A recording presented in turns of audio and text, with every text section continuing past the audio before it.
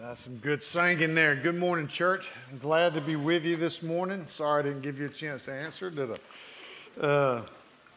Turn with me, if you would, to Acts chapter 1. If you were here last week, or Monty mentioned it this morning, we had Vision Sunday last week, and we talked about every year we have an emphasis, and the emphasis this year is outward with the mission, and this is how we would describe that. Read this with me. Ready? Connecting outward with the mission out loud by showing and sharing the good news about Jesus with people across the street and around the world. So in light of that, we are going to teach verse by verse through the book of Acts. In light of that, in my prep this week, I thought back to 25 years ago when I started trying to get back in shape with little kids and started training for a marathon. I got to the place, and look, God didn't give me a marathoner's body, so it wasn't the easiest thing in the world.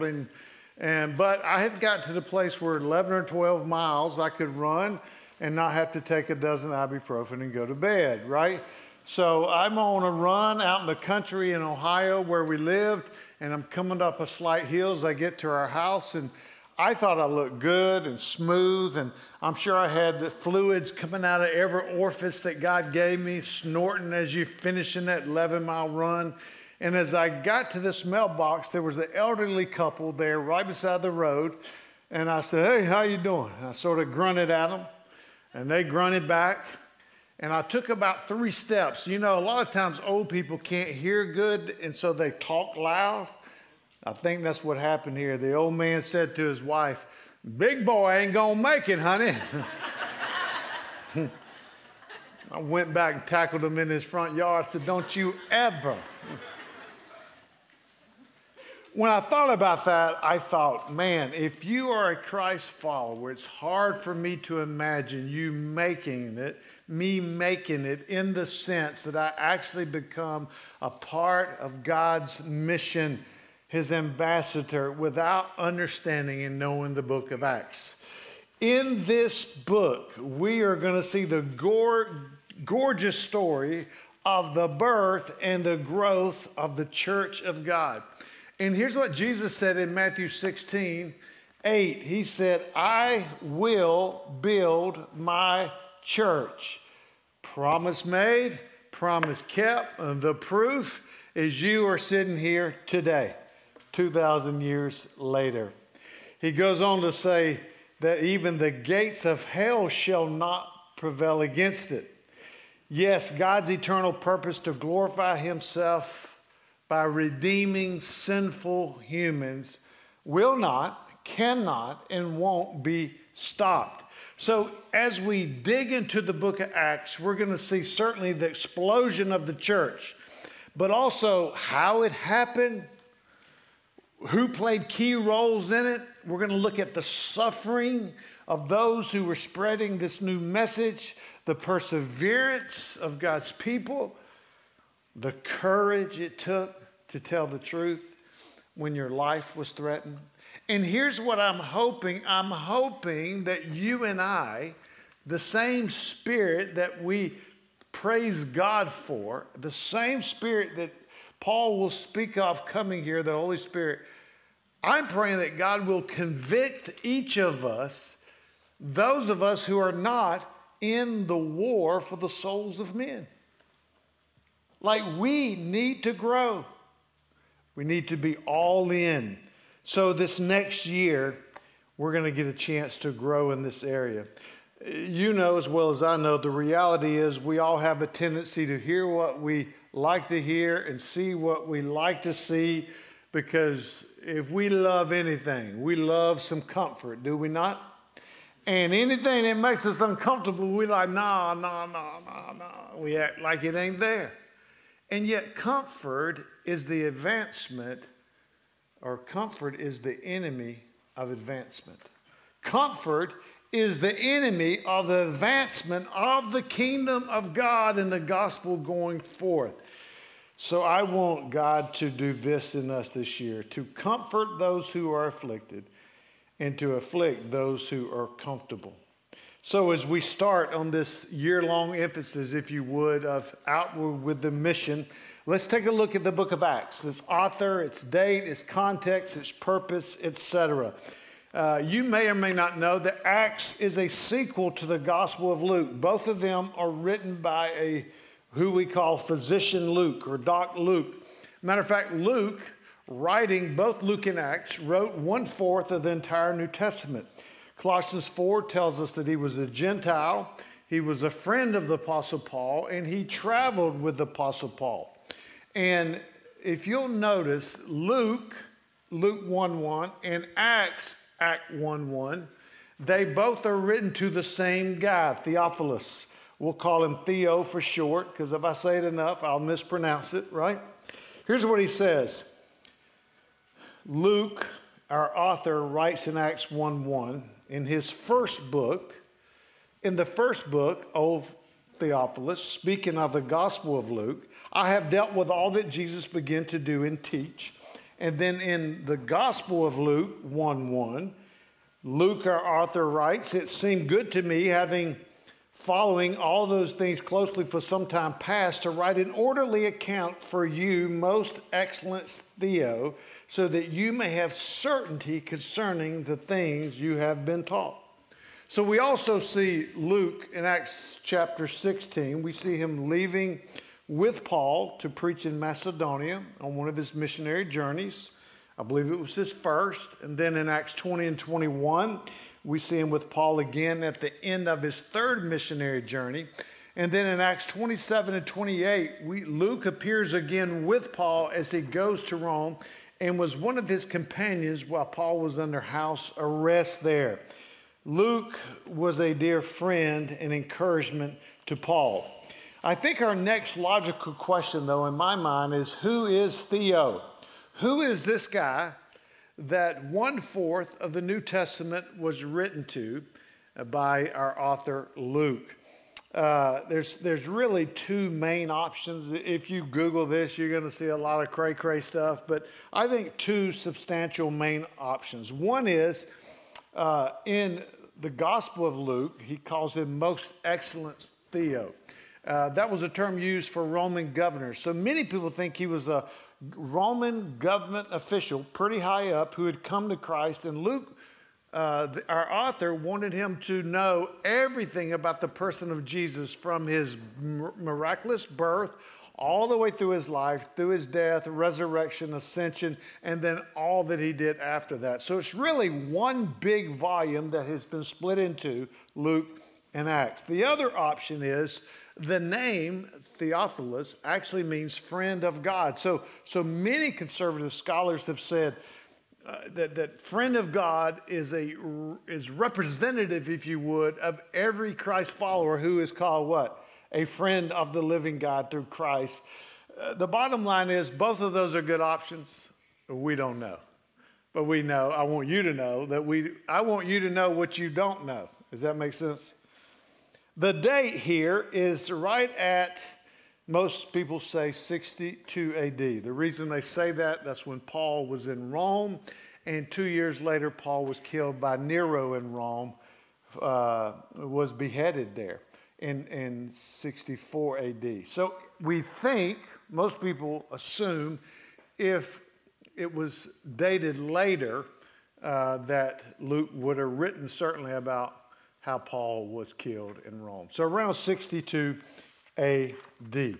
Now, it's the context here and the purpose of Acts it's different in that it's a historical narrative of both certainly the birth of the church and the growth of the church over its first 30 years. Its purpose, as I said, as a friendly reminder, comes from really Luke 1:4. To communicate the certainty of the things about Jesus. Again, a whole one document that we split in two books, Luke and Acts. Acts is then intended in some ways to be a Christian apologetic, not apologizing for writing it, but to defend and prove that Christ rose from the dead, that his church was birthed and she exploded into the world. It's primarily directed to Christians. It's to show us this historical overview that the church is the culmination of biblical history. It is the culmination of salvation history. And if you think about how Luke does this, it's fascinating. First of all, there are 48 scriptures that quote the Old Testament. Luke is showing, and we will see as we go through it, that God had promised in the Old Testament, thousands of years earlier, that his people would have the Spirit of God in them, and when the Spirit of God came on them, the church would be birthed. So there's an Old Testament fulfilling of prophecy there. Acts has 42 testimonies to the gospel, has 10 sermons by Peter and Paul and Stephen, has 30 preaching summaries and 2 commissions to his people, both given by Christ, Acts 1:8, and then to the Apostle Paul by Christ in Acts 9:15.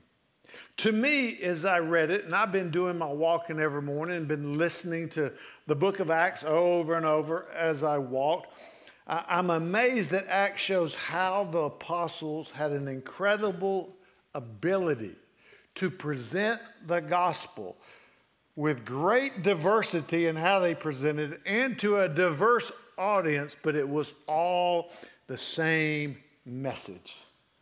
As we examine that, that's going to help you and I with our gospel sharing. In Acts, we'll see again and again and again Luke writing about the characters in our book talking about the death and resurrection of Christ. The death and resurrection of Christ to anybody, anywhere, anytime, no matter the cost. There was great clarity of the gospel. And I think what else, and that should help us as well, but what else should help us, but also shock us, is these folks in Acts, this early church, these evangelists, these apostles, they didn't try to make friends and win the influence of the people. Now look, they told the truth, the whole truth, and nothing but the truth about the Lord Jesus. They told the Jews, you killed Jesus. How about that for some evangelism? They told the masses in Acts 17, there is the day appointed in which God will judge the world in righteousness by that man whom he has appointed. And in doing, they did not water down the gospel. For you and I wouldn't suggest starting there in your gospel conversations. But I do want to be very, very clear. You do not share the gospel if you do not tell the whole truth. They are sinners, and they knock things over. All right? So, next, what I wanted to do, my heart was to, look, the book of Acts, the historical narrative, is a really difficult book to outline and wrap your whole head around. But I think it's important to understand the details if you do it within the framework and structure of an outline. So my goal here is to give you an outline to hang all the details on as we go through it. But secondly, I want you to see very clearly the core theme and thesis of Acts. That blank in that second part, the big picture Acts, is the word outward. So let me attempt to do both of those, an outline of the book and its core center theme.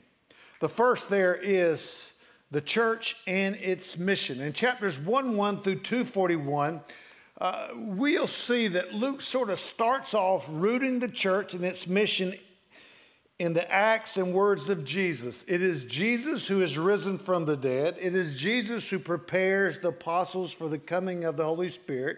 It is Jesus that gives them their marching orders, if you would, their mandate about what their life was to be about. And in this section, we'll see the first ever evangelistic sermon in the New Testament in chapter 2, 14 through 41. And just as a friendly reminder, anytime people are coming to Christ in a revival sense, the Word of God and the preaching of the Word of God is always linked to it. Rarely in salvation history has those two things been apart. For us, here's what that means. If you and I are biblically illiterate, our lips will be mute.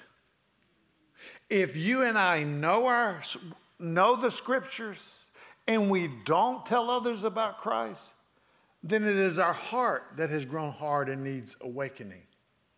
So both are important. This section ends, though, with this. Listen.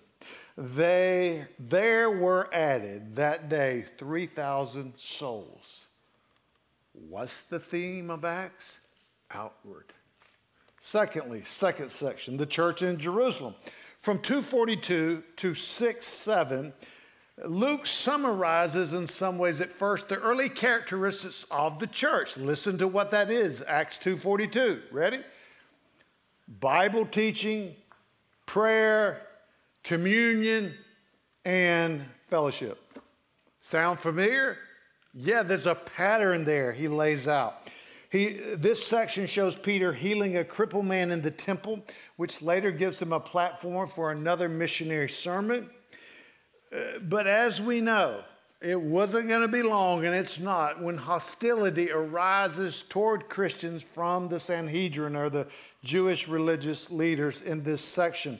And in doing so, they told Peter and John, they said, you need to shut your mouth. I'm speaking about Jesus Christ.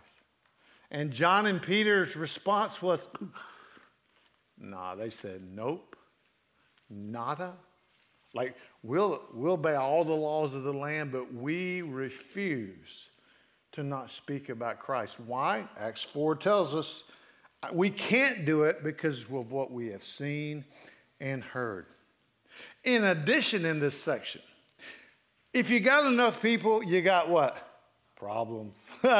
Yeah, we got some people problems, right? There's a married couple that lies, and there is swift judgment in the church. That will be interesting to unpack. And in addition, human needs are met. Real humans have real needs, and the leadership of the church begins to multiply to meet those needs very practically. But here's how the second section ends. Acts 6:7. The word of God spread. So what is the theme of Acts? Outward. Y'all ain't say it. Next time you say it louder. All right. The third one is triple S, Stephen, Samaria, and Saul. Now, Chad Vincent and I went to a high school named Smithfield Selma Spartans, triple S. So when I saw Stephen, Samaria, and Saul, I said, I got to put it, that'll help you remember it, right? The triple S in the third section. From 6:8 to 9:31. Here in this section, it's really onward and outward as the stories show how the church began to stretch its boundaries. It began in Jerusalem. It began in historic Judaism, and in this section, it starts going outside those Old Testament walls. Stephen here we see is the first ever Christian martyr. He's a central character here who had a pretty sizable following, and he's teaching, but he gets accused of speaking against the Jewish law. And as he's brought before the Sanhedrin, or the religious leaders of the Jews, to address these charges, he goes back and gives a survey, if you would, of Israel's salvific history and how it's come to culmination in this point in time with Jesus Christ and the Spirit of God. And in doing so, he signed and he said to them, you are resisting the Spirit of God. In doing so, he signed his own death penalty. And he was stoned to death in the street, Acts 7. Sad as that is, though, we know God's church will not be stopped, and God is at work. Philip brings the gospel to Samaria, and the Samaritans believe, and the Samaritans were hated by the Jews. They were a mixed breed that the Jews looked down upon, and the Jews thought the Samaritans aren't good enough for our God. Interesting. Finally, Luke describes to us the miracle. And absolute, and every salvation is a miracle. But we know the miracle salvation of a man who was named Saul in Acts chapter 9, who became Paul. And listen to how Luke ends this section, 9:31. The church was strengthened and encouraged by the Holy Spirit, and it grew in numbers, living in the fear of the Lord. So what is the theme and thesis of Acts? Come on now. Y'all smarter than the first service. Section 4, Peter and the Gentiles, 9:32 to 12:24. In these chapters, we're really going to see Luke focusing on Peter and the role he played to open up the gospel or to take the gospel to the Gentiles. Peter, it starts off in this section, is doing miracles north of Jerusalem, and a Roman soldier by the name of Cornelius, a Gentile Roman soldier, comes to Christ. And in doing so, the Spirit of God, while Peter was speaking, fell on the Gentiles. And the text tells us many placed their trust in Christ and were saved, which was a part of helping to convince Peter, this locked-in Jew, that this gospel is also for Gentiles. Crucial point in our chapter. We'll also see where Christians were first called Christians. Where was that at? Anybody know?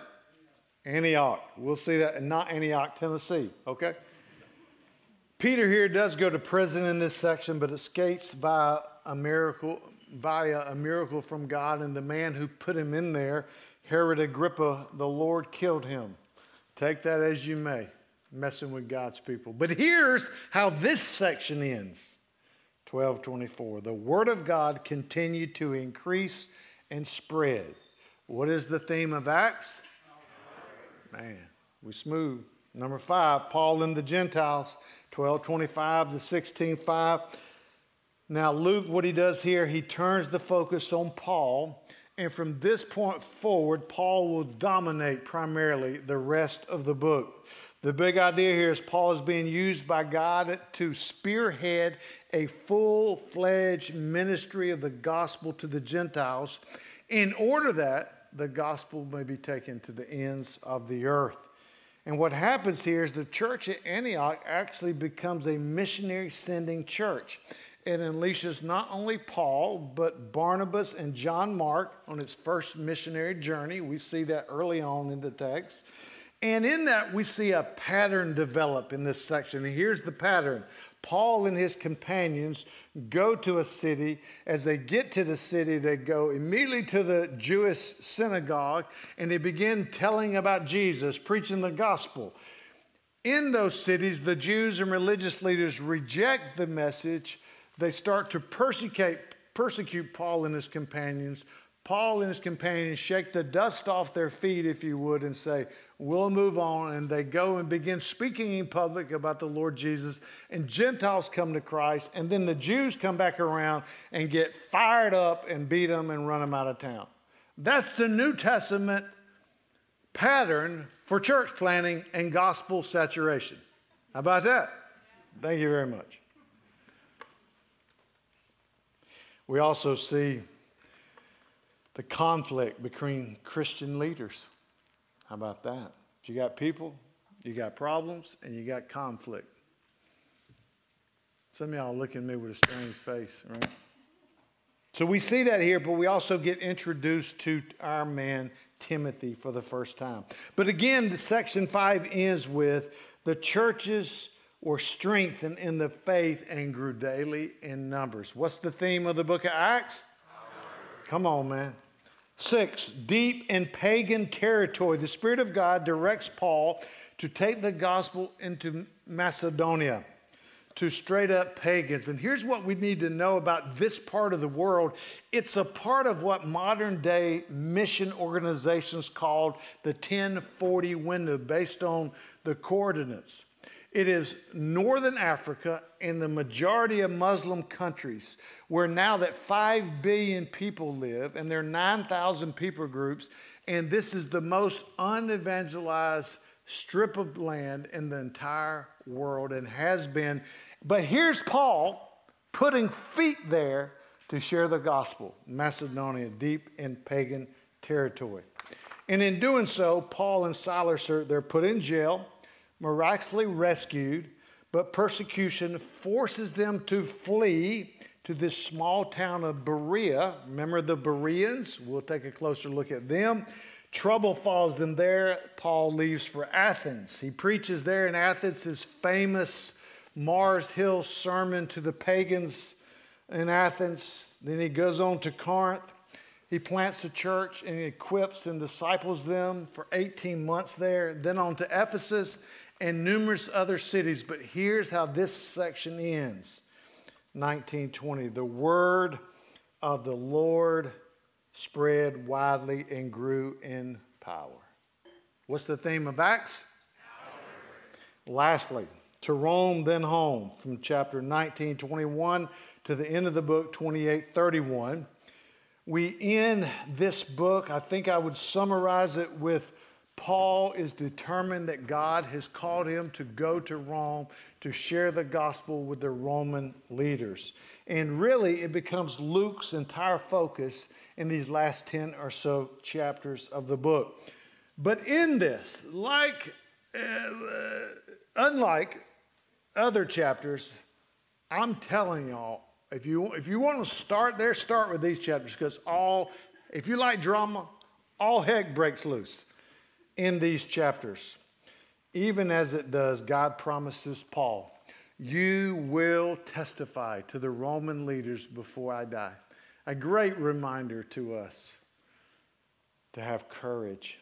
Yes, the Jews are trying to murder you, Paul, but I will not let you die until I am ready to bring you home.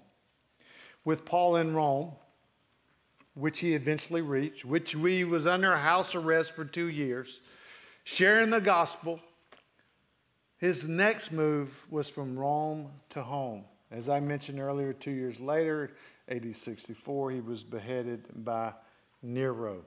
But here's how Luke describes Paul at the end of his life, sitting in a Roman dungeon. He was proclaiming the kingdom of God and teaching about the Lord Jesus Christ with all boldness. That's how we're supposed to go out. Not only that, that's how we're supposed to live. So, we got some background that's going to be helpful in the weeks ahead. We see the big picture Acts outward. And then we sort of see it outlined in terms of the movements of God for his church to birth her and grow her. And we are proof of that birth and growth. But lastly, let me take us to our first 11 verses. Anticipation, says in your notes, from the Holy Spirit to the ascension. That's supposed to be reversed. My dyslexia got in the way. From the ascension to the Holy Spirit. So, I apologize. Make a note. As we look at these first 11 verses, let me remind us that Luke, in his first book, which is the Gospel of Luke, writes about all that Jesus began to do and teach. Remember, until the day he was taken up to heaven. And then the author Luke, in his second book, which is Acts, writes about what Jesus continued to do and teach after his ascension through the Holy Spirit, and certainly primarily through the life of the apostles. So here's the reality that can help us see this clearly. Jesus had an earthly ministry, a ministry on earth, that was followed by his ministry from heaven, activated by his Spirit. And he's been doing and teaching the same things.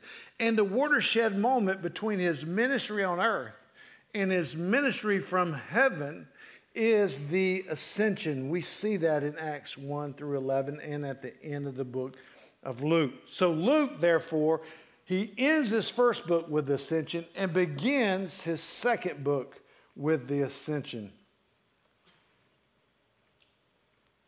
The ascension terminates Jesus' earthly ministry and inaugurates his heavenly ministry. Here's how one writer put it this way. He said, Jesus lived and Jesus lives. And that's how we see his two ministries. So, read with me Acts 1 through 11. In the first book O Theo, I have dealt with all that Jesus began to do and teach until the day when he was taken up. After he had given commands through the Holy Spirit to the apostles whom he had chosen, he presented himself alive to them after his suffering by many proofs, appearing to them during 40 days and speaking about the kingdom of God. And while staying with them, he ordered them not to depart from Jerusalem, but to wait for the promise of the Father, which he said, you heard from me, for John baptized with water, but you will be baptized with the Holy Spirit not many days from now. So when they had come together, they asked him, Lord, will you at this time restore the kingdom to Israel? He said to them, it is not for you to know times or seasons that the Father has fixed by his own authority, but you will receive power when the Holy Spirit has come upon you. And you will be my witnesses in Jerusalem and in all Judea and Samaria and to the ends of the earth. And when he had said these things, as they were looking on, he was lifted up, and a cloud took him out of their sight. And while they were gazing into the heaven, as he went, behold, two men stood by them in white robes and said, Men of Galilee, why do you stand looking into heaven? This Jesus who was taken up from you into heaven will come in the same way as you saw him go to heaven.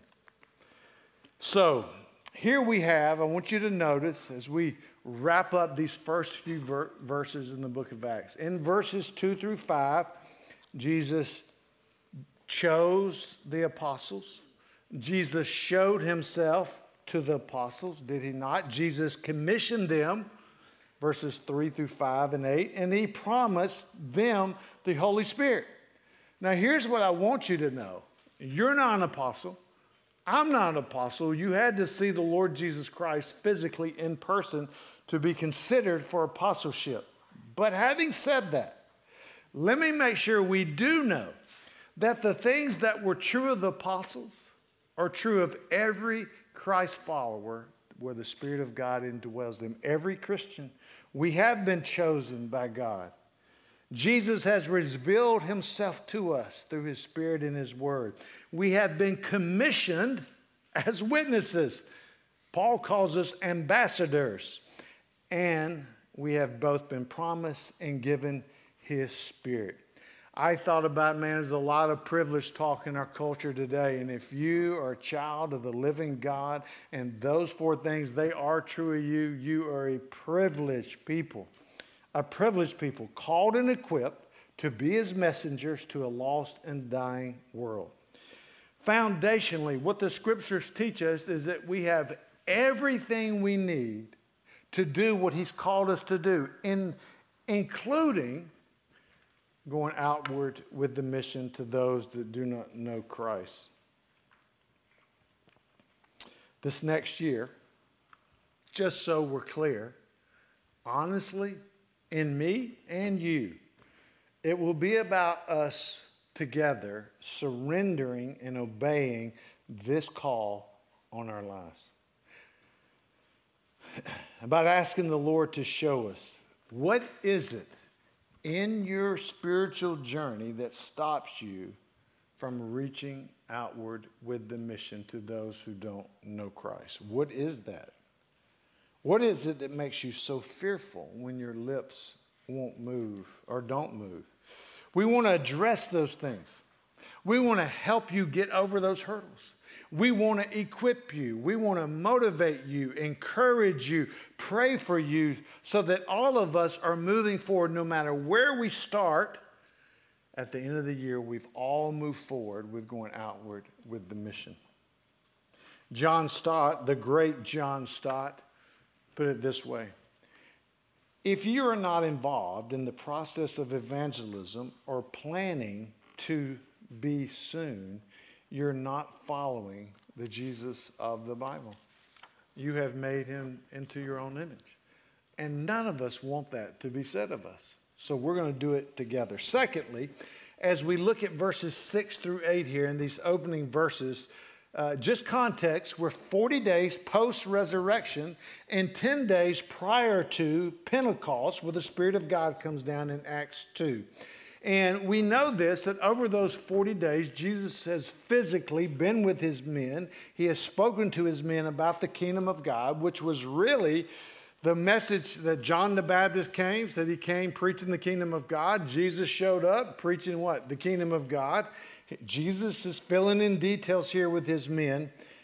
And he is talking about this earthly, he is talking about and has been for 3 years with these apostles, this eternal kingdom that is not an earthly kingdom. And verse 6 exposes them that they still don't get it. He is risen from the dead, folks. He has hung out and ate fish with them as a risen person. And look what they say in verse 6. Lord, will you at this time restore the kingdom of Israel? After 3 years, they don't get. After seeing Jesus die and rise and hanging with him, they don't get the core central of Jesus' message, the eternal kingdom of God. Now, this should encourage you. They didn't get it at this point. They eventually did get it. And Scripture in Acts tells us they turned the world upside down. So be encouraged wherever you are. If you don't get it, you can get it. If you do get it, you can also turn the world upside down. Calvin helps us here. He says, there are many errors in this question by the apostles in verse 6. It betrays doctrinal confusion about the kingdom. For the verb restore shows that they were expecting a political and territorial kingdom. And the noun Israel shows they were expecting a national kingdom. And the adverbial clause at this time, it shows that they were expecting its immediate establishment. Again, two things. One, it should encourage you.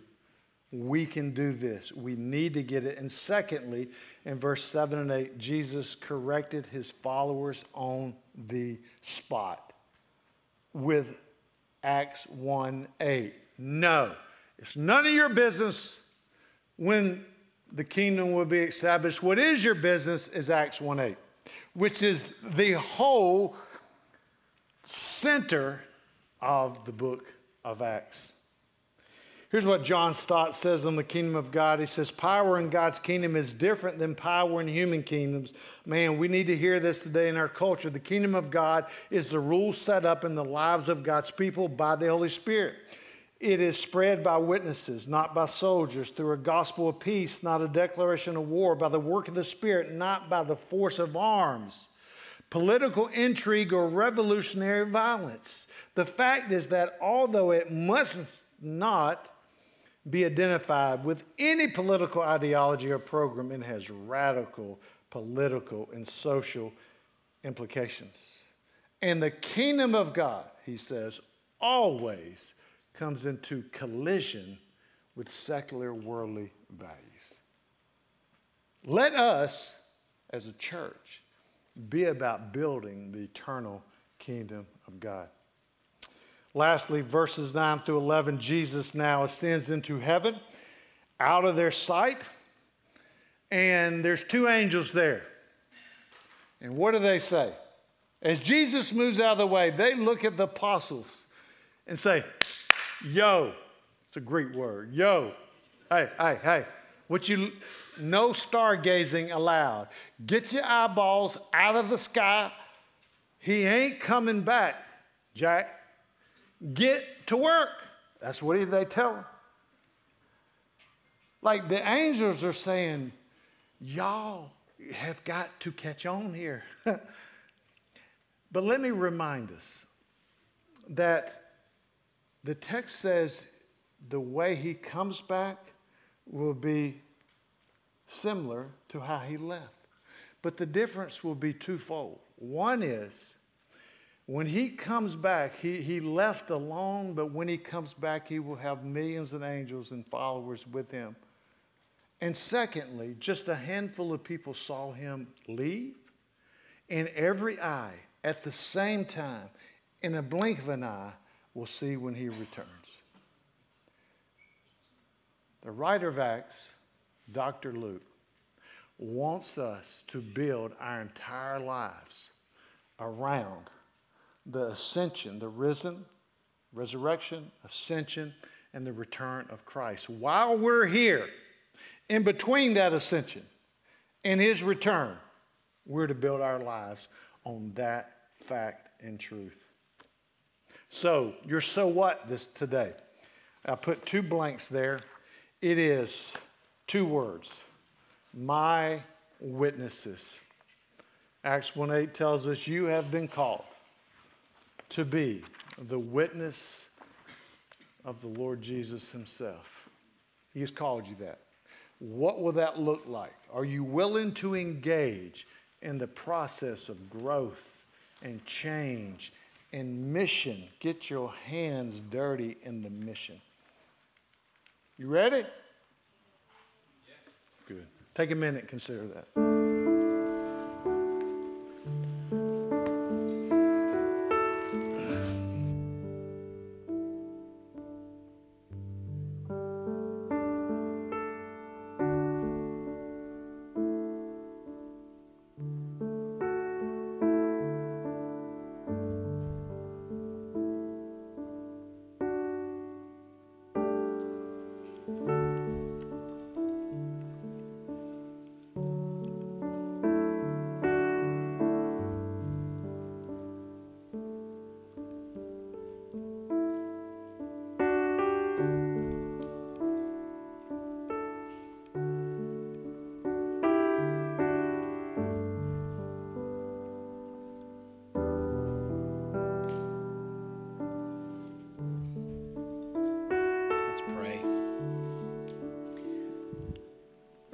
Father in heaven, we're so grateful just for the sweet reminder today of your redemptive mission.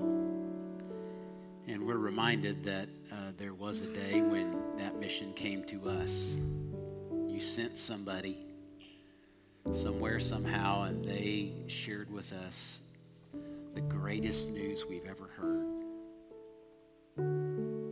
And Lord, we believed, and then you sent us. And so, Lord, I pray that that would land clearly in our hearts and our minds. I pray that we would find ourselves rejoicing over the opportunity to share that same news with somebody else.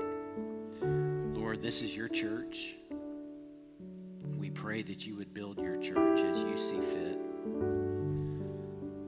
Lord, fill us full of faith in the power of the Holy Spirit, and send us wherever you please.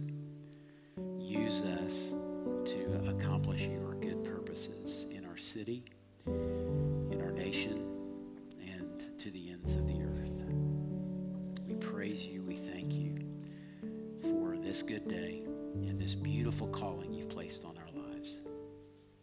I pray that in Jesus' name.